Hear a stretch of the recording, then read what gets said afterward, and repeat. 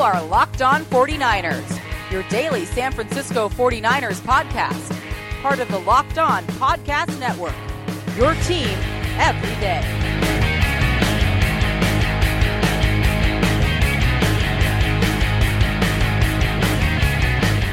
Welcome to Locked On 49ers, part of the Locked On Podcast Network, your team every day. Brian Peacock, your host. This is a Mailbag Tuesday episode. Before we get to the mailbag, we're going to hear from Kyle Shanahan on the injury of Ahkello Witherspoon, how the 49ers will attack that position, who's in-house, who's going to start at right cornerback in Week 5, and what they could potentially do at the position, maybe even bring in somebody from outside the organization to add to the depth while Ahkello Witherspoon is out with his sprained foot. So more on Witherspoon, more on how long he will be out. I do want to thank everybody for getting involved with this mailbag episode. After we talk Witherspoon, I'm going to dip deep into that mailbag and answer some questions. Mostly 49ers related, I think. Very different tone in the post-Week 3 mailbag in 2019 versus 2018. Of course, Jimmy Garoppolo tore his ACL in Week 3 of last season. So the trajectory of the 49ers season going in a very different direction right now. And flying high, 49ers 3-0. If you ever want to get involved in a mailbag, hit me up on Twitter at BDPeacock. You can email lockedon49ers@gmail.com. And you can find this podcast and all the shows on the Locked On Podcast Network on your favorite podcast app. The biggest story in Ninerland right now, well, other than them being 3-0 and off to a crazy good start this season, is that Ahkello Witherspoon, starting right cornerback, who's had a phenomenal first 3 weeks of this season. He was carted off the field Sunday, and it has been revealed that he has a sprained foot. So there could have been worse outcomes here, but unfortunately the 49ers will be without Ahkello Witherspoon for at least the next 4 weeks. So a month without Witherspoon. He does have one extra week here with the Week 4 bye to start getting healed up, but he's going to be out for a while. Head coach Kyle Shanahan was asked about who the next man up is at that position. We got DJ Reed who can play corner. We got E-Man, and we also got Brett. So we got 3 guys who can do it. We know Jimmy can also play corner. So we got other guys on this team who can play it. So it'll be next man up. It'll be all about practice. We have a number of guys who are candidates for it. E-Man would be the lead guy right now with how he finished that game and came in and what he's done for us this whole year. But we'll give all the other guys a chance too with these practices we'll have before Cleveland. Haven't seen a lot of DJ Reed, so I wouldn't expect him to get a ton of playing time due to this injury, but he could play a little bit of slot, a little bit of outside corner. It was Jason Verrett was the guy who jumped in there when Witherspoon got hurt and immediately was gone after by the Steelers offense, and Mason Rudolph targeted him twice in a row. The first one was a long PI, and then the second one was a touchdown. And so definitely showing some rust is Jason Verrett. I wouldn't write Jason Verrett off just because of those 2 plays. I mean, he's too good of a player, has too good of a track record in the league, but it might take a little bit for him to get into game action and feel like someone who's ready to go on Sundays and play a big role because he missed all of training camp and really he's only had 1 full week of practice last week leading up to that game against the Steelers. So definitely looked a little rusty, not quite ready. Emmanuel Moseley, if you're wondering who E-Man is that Kyle Shanahan was talking about there, Emmanuel Moseley then jumped in after Verrett was out. And I guess there was a plan, a package of plays that it was planned to get Verrett in the game anyway. So they just jumped into that when Witherspoon got out and thought that was a good time to use those. But they ended up going with Emmanuel Moseley the rest of the way at right cornerback. And so it looks like that's the way things will start, at least in Week 5, with Emmanuel Moseley being the first guy in there playing right corner. But you do have some depth with Jason Verrett. And again, I wouldn't write Jason Verrett off. He's too good. And I would definitely want to see him back in there and get some more reps and get some, get his legs under him a little bit. And then DJ Reed is a versatile guy. And, of course, when he mentioned Jimmy, that's Jimmy Ward, who will most likely be back in there in the lineup. I thought he'd be active for Week 3, and he was not. He's got that broken hand, but he'll have it wrapped up and should be able to play in Week 5. And now they'll probably need that extra defensive back for him to be active for Week 5 Monday Night Football against the Browns, and he could play obviously free safety. He could play some corner, both inside and outside. So some versatility in that defensive backfield to help cover while Ahkello Witherspoon is out. So the 49ers do have some bodies there, but how good do they feel about those guys stepping in for an extended period of time? I do like Emmanuel Moseley, had a really good training camp this year in preseason. I think he deserves a bit of a shot and a bump in playing time with Witherspoon out, but at the same time, there might be some upgrades out there potentially on the trade market. So how about it? Kyle Shanahan, John Lynch, will they be hitting the phones with this extra week off in week 4 to maybe bring in some reinforcements at the position? Yeah, always. We always look at the trade market, and we'll continue to. But it's got to make sense for us. How much does it help the team right now, and how much does it help the organization going forward? You always think of now, but you also always don't. You think of years in advance too, and how that affects salary caps, draft picks, things like that. The risk reward on everything. And I know what everybody's thinking out there right now. They're thinking, okay, well, who's the best guy available? Who's the guy right now that's trying to get traded out of Jacksonville, who might be the best cornerback in the league, who's played in this very scheme, who's been coached by Robert Saleh, the defensive coordinator for the 49ers, and Jalen Ramsey. And I still believe the asking price is too high. Witherspoon's not done for the year. It's only a 4-week thing. So can they get by for a month with those names we talked about? And Kyle Shanahan talked about long-term salary cap ramifications.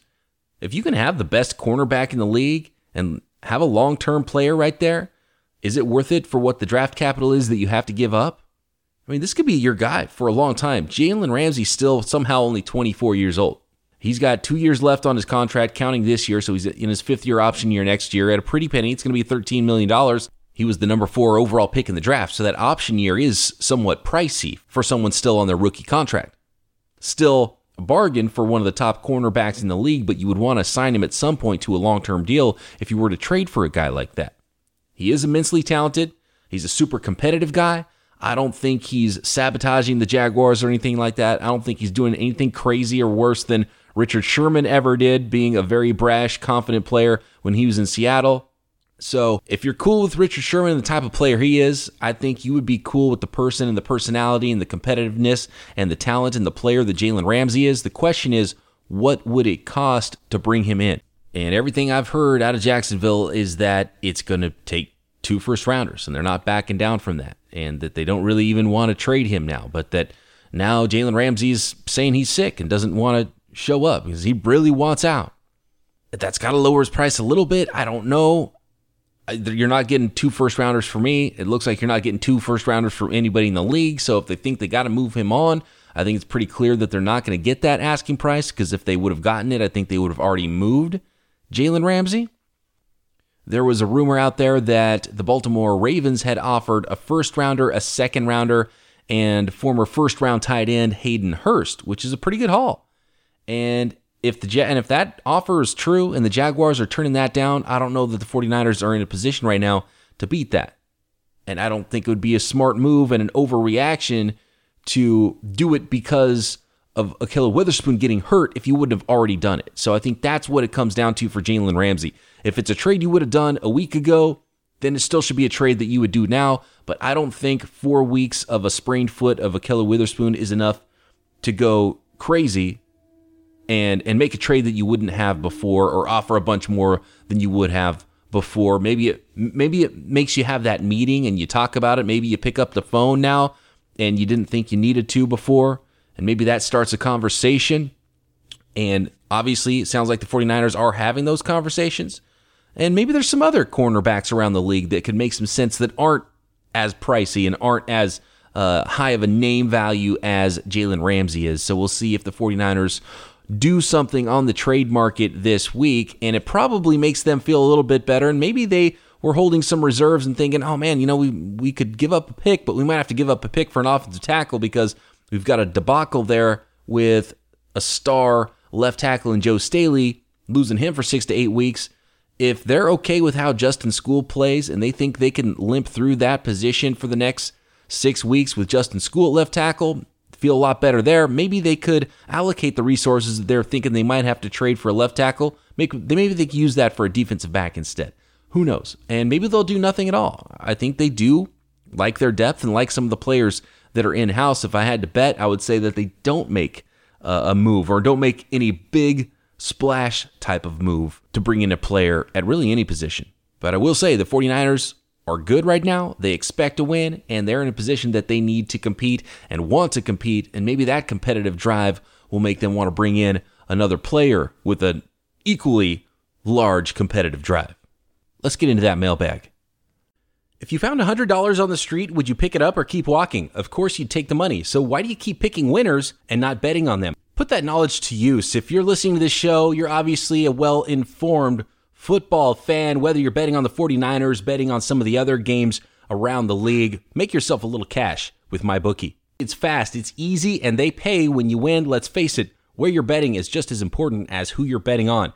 Do the smart thing. If you're going to bet this football season, bet with MyBookie. Did you know you could bet on games after kickoff? If by the second half it looks like your bet is going to lose, you can always just take the other side. If you're the kind of guy that likes to bet a little and win a lot, try a parlay. If all your picks come through, you'll multiply your winnings, and no matter how you bet, the NFL season is the best time of year. Join now and MyBookie will double your first deposit. Use promo code LOCKEDON to activate the offer. That's promo code LOCKEDON. Visit mybookie.ag today. You play, you win, you get paid. Are you losing sleep at night over your unfiled tax returns or the large amount you owe the IRS or any other state tax agency? Does it feel like you're trapped and that these tax problems will never go away? Are you worried the IRS will garnish your bank account or your wages? Do you want to be free and put these tax problems behind you? Greg's Tax Service is your local tax resolution specialist. Greg's Tax Service has been in the business for over 25 years and is passionate about helping their clients resolve their tax issues and to get them all the deductions and credits they're entitled to when preparing their tax returns. Call or text Greg's Tax Service at 925-778-4871 to set up an appointment to find out the best options available to free you from your tax problems. Again, that's 925-778-4871. Call or text to set up an appointment, and if you qualify, they can help you settle with the IRS for less than the full amount you owe. Remember, Greg's Tax Service for all your tax needs. Greg's Tax Service is your local tax advocate, standing up and defending the rights of taxpayers. Find them online at gregstaxservice.com. Let's get into this Locked On 49ers listener mailbag, shall we? Let's start with David, who gets dropped from the 53 when Tevin Coleman and Jalen Hurd return. David, nobody gets dropped from the 53. That's the bonus of getting those two guys back, is they're still on the active roster. They're still on the roster, but the question is who's going to be active of the 46 of those 53 players, because you always have 7 guys who are inactive on game day, and Coleman and Hurd have not been on IR or anything like that, so they've been on the 53 already, but they have been inactive. So when those guys are healthy enough to be active, who becomes inactive? And I have a feeling the 49ers will still stick with 3 active running backs, but they're not going to kick Jeff Wilson off of the 53-man roster, but he might be the odd man out as far as playing time goes and be the guy who's inactive on Sundays when Tevin Coleman is back. And then that means I would assume that Tevin Coleman is sort of the short yardage back and has that role that Jeff Wilson has played in the last couple of games. And then it's probably Raheem Mostert who becomes the number 3 back and has the least role on offense of those 3 running backs. And obviously he still has a big role in special teams, so he's definitely going to be active on game days. And he'll get worked in, I'm sure, but he won't be a huge factor. Then it'll be more of a 1A, 1B situation like we saw at the beginning of the season with Breida and Coleman. But I got to believe it's Breida that's earned the 1A with Coleman being the 1B. And maybe Coleman's short yardage, and then they'll make some Mostert in there as well. But I'd be surprised if they activate more than 3 running backs every week unless one of them's hurt. And the guy who's hurt's probably going to be inactive, so they can have 3 healthy backs each week. And I would imagine if Coleman's ready to go week 5, it'll be Jeff Wilson who is the inactive of those 4 running backs. But everyone remains on the 53. And when it comes to Jalen Hurd, that's a tough one because they'll probably have to make one of those wide receivers inactive. So it would come down to Hurd versus probably, the wide receiver that's getting the least playing time right now is definitely Kendrick Bourne. So do you want Hurd's ability with his size and maybe playing from the slot to be active? or do you just let him stay inactive, not hurt himself any further? It was a hairline fracture in his back, Kyle Shanahan revealed. I don't think I'd heard that before Monday's press conference.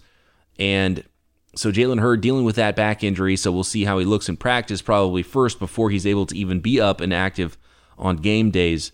And that'll be an interesting decision every week. I got to imagine Hurd's skill set will just be more valuable to the 49ers than Kendrick Bourne's will be. And of course, Richie James is returning both punts and kicks, and right now he's the number one slot guy. Would Hurd slide in there and be the slot guy while Trent Taylor is out? I don't know. That's a good question, and he might very well be, but then still, Richie James' special teams ability would keep him active, much like Mostert's does. So I think it would have to come down to either Hurd or Bourne being active, because they do have to have 7 inactives every week, and if less of these guys are hurt, they'll have to make some tougher decisions and have some healthy scratches on game day. To Jeremy on Twitter, if we beat the Browns and then also the Rams, is it safe to say this team has arrived? Yeah, definitely safe.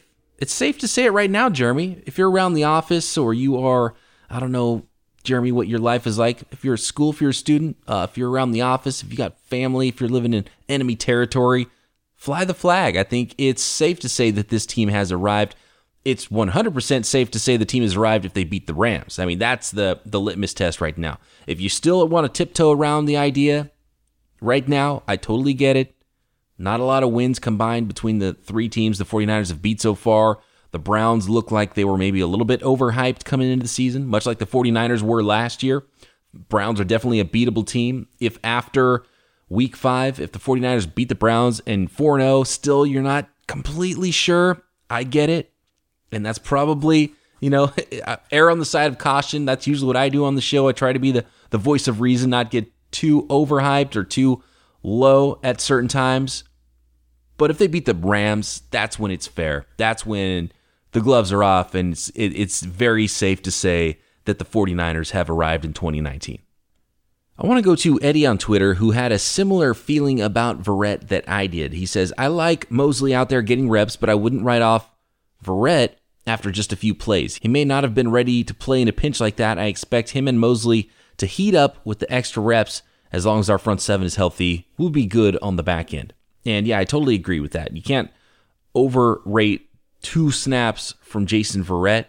Getting a whole week of practice, maybe getting some starting reps, knowing exactly what he's going to be expected of during the game. And maybe it's just like last week where they don't plan to play Verrett for a whole game, but have a package of plays for him. So we'll see Mosley out there a lot, and then we'll see Verrett jump in for a little bit, then back to Mosley. That's something like I would expect, and maybe keep the Browns a little bit honest. And I wonder if the Browns will see, like, okay, you put Verrett on the field, let's test him again.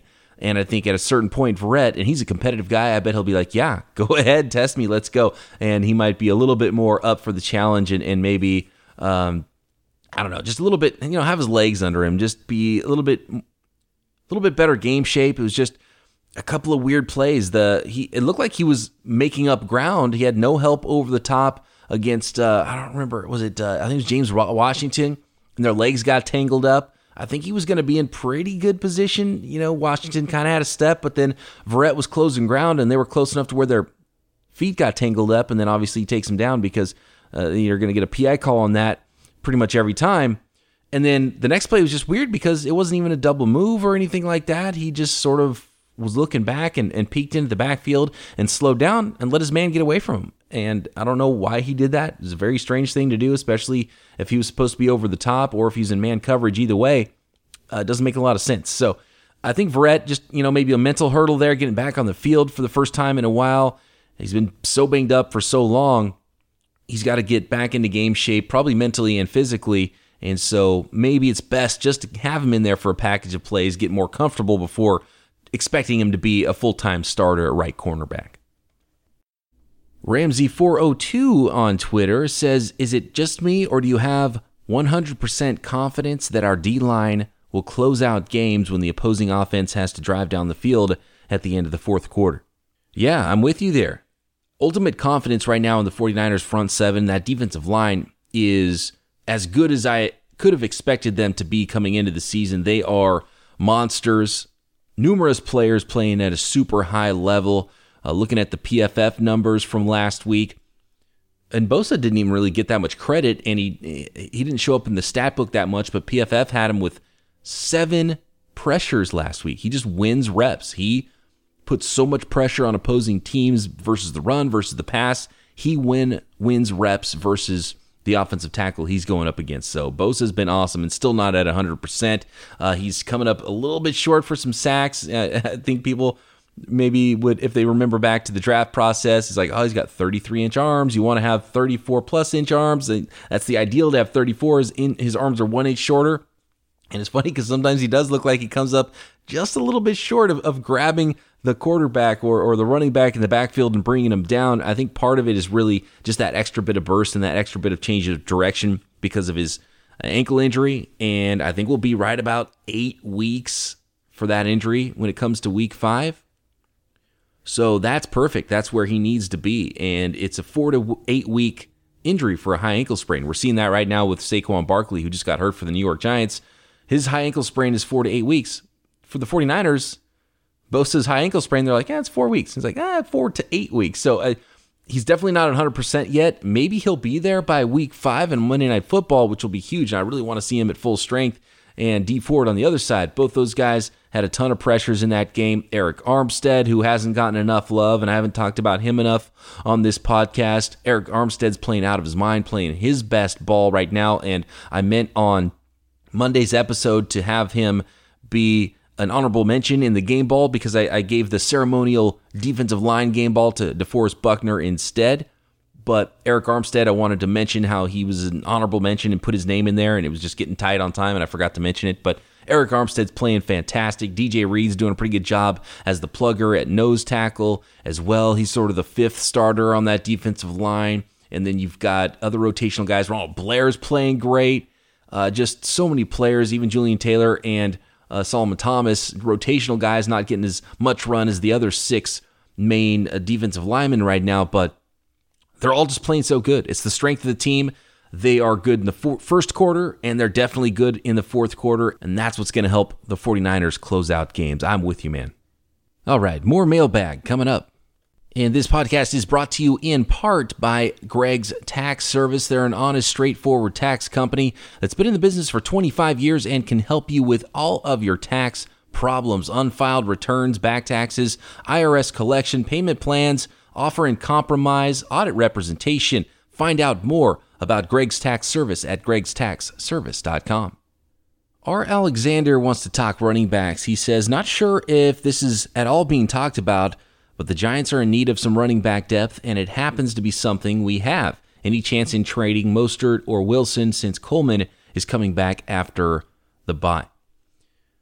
I would say no, because we've already seen how important that depth and the need of depth is at running back, and the 49ers saw it last year, and we've seen it already this year with Coleman going down. It's not going to be the last injury for 49ers running backs. They're in this thing to win it. I don't think you would get back from a team like the Giants who are not planning, I don't know. Well, their new quarterback I think is better than their old quarterback, so maybe they are going to win some games here, but they did have they lost a massive piece in Saquon Barkley of that offense. I don't know what they would be willing to give up for a running back, and I think it would just help the 49ers to keep their depth at running back and have all those players. I mean, it's a great problem to have a healthy scratch of a pretty good running back. And right now, the 49ers should just hang on to those guys and roll with them, and they're going to need that depth later in the season. Trust me, they will need that. James says, in the midst of the Ahkello news and Ramsey speculation, my question is, would the 49ers even be able to monetarily afford Jalen Ramsey with the Kittle, Buckner future extensions? With our pass rush, we made the leap to proven with Dee Ford. Why not do the same with Ramsey? Could the 49ers fit Ramsey's salary in? I think they absolutely could. And the salary cap's only going to go up in 2021.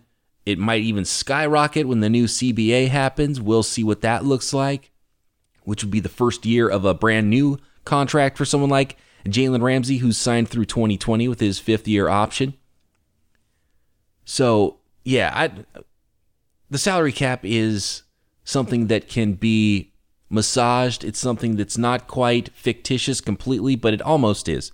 And if you have good players, I think you can fit most of what you need to in there. You can't go crazy and do stupid stuff with your contracts. The 49ers could front load some deals while they have the space right now. We already saw them do that with Garoppolo, so even though Garoppolo was making a nice chunk of change, it's not something that's really going to hurt them.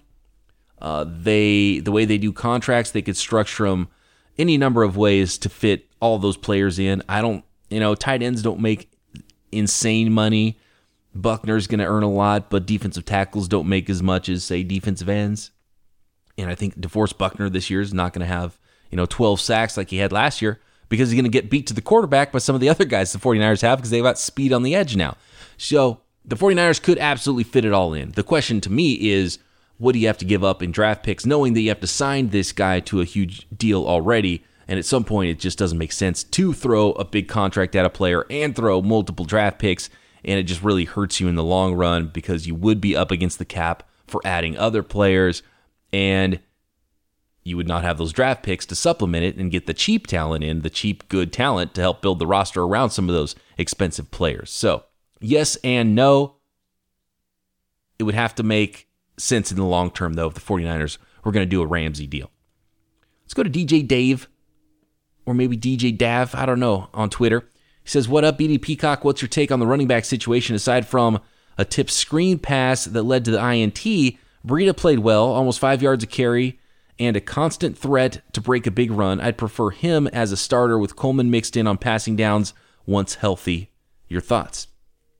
Yeah, DJ, I'm with you, man. That's the way to do it. Breida, I think Mostert has had more carries than Breida the last 2 weeks when you combine those weeks. So I think it can be pretty much split, and I like having Breida on the field. I think he should be the number one guy, but I want to keep him healthy all year. So I don't want Breida to get 20 carries a game. So give him a dozen carries. Let Coleman get 10 or 12 carries. Let Coleman do the short yardage stuff because I think he might be a little bit better suited to do that just because he's a heavier guy. He's just a bigger guy. I actually think Wilson might even be a better short yardage guy than Coleman. I don't know, but I know that Kyle Shanahan views Coleman as someone who can be the short yardage player, which is why I think Jeff Wilson will be the inactive guy when everyone's healthy. And it'll be Coleman and Breida. Hopefully Breida gets the big share of those carries, and then you can utilize the skills of Mostert and Coleman in there on game days. Anybody gets hurt, you bring up Wilson, and you're still good. So it's a good problem to have, and a lot of talent there. They don't need to lean on any one player, and I don't expect that they will.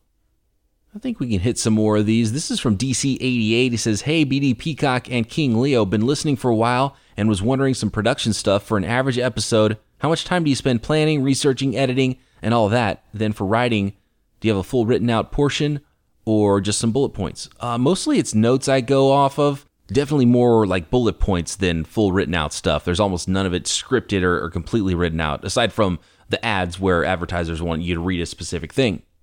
And when it comes to how much time it takes, and I get asked this question a lot, how much time does it take to produce a 30-minute podcast? The answer I give people is, I'm always working and I'm never working. So it's basically constant. So it's hard to put a time on it because as far as research and following this stuff and watching the games and taking notes, and some episodes there might be more specific side research that you have to do or on a certain guest.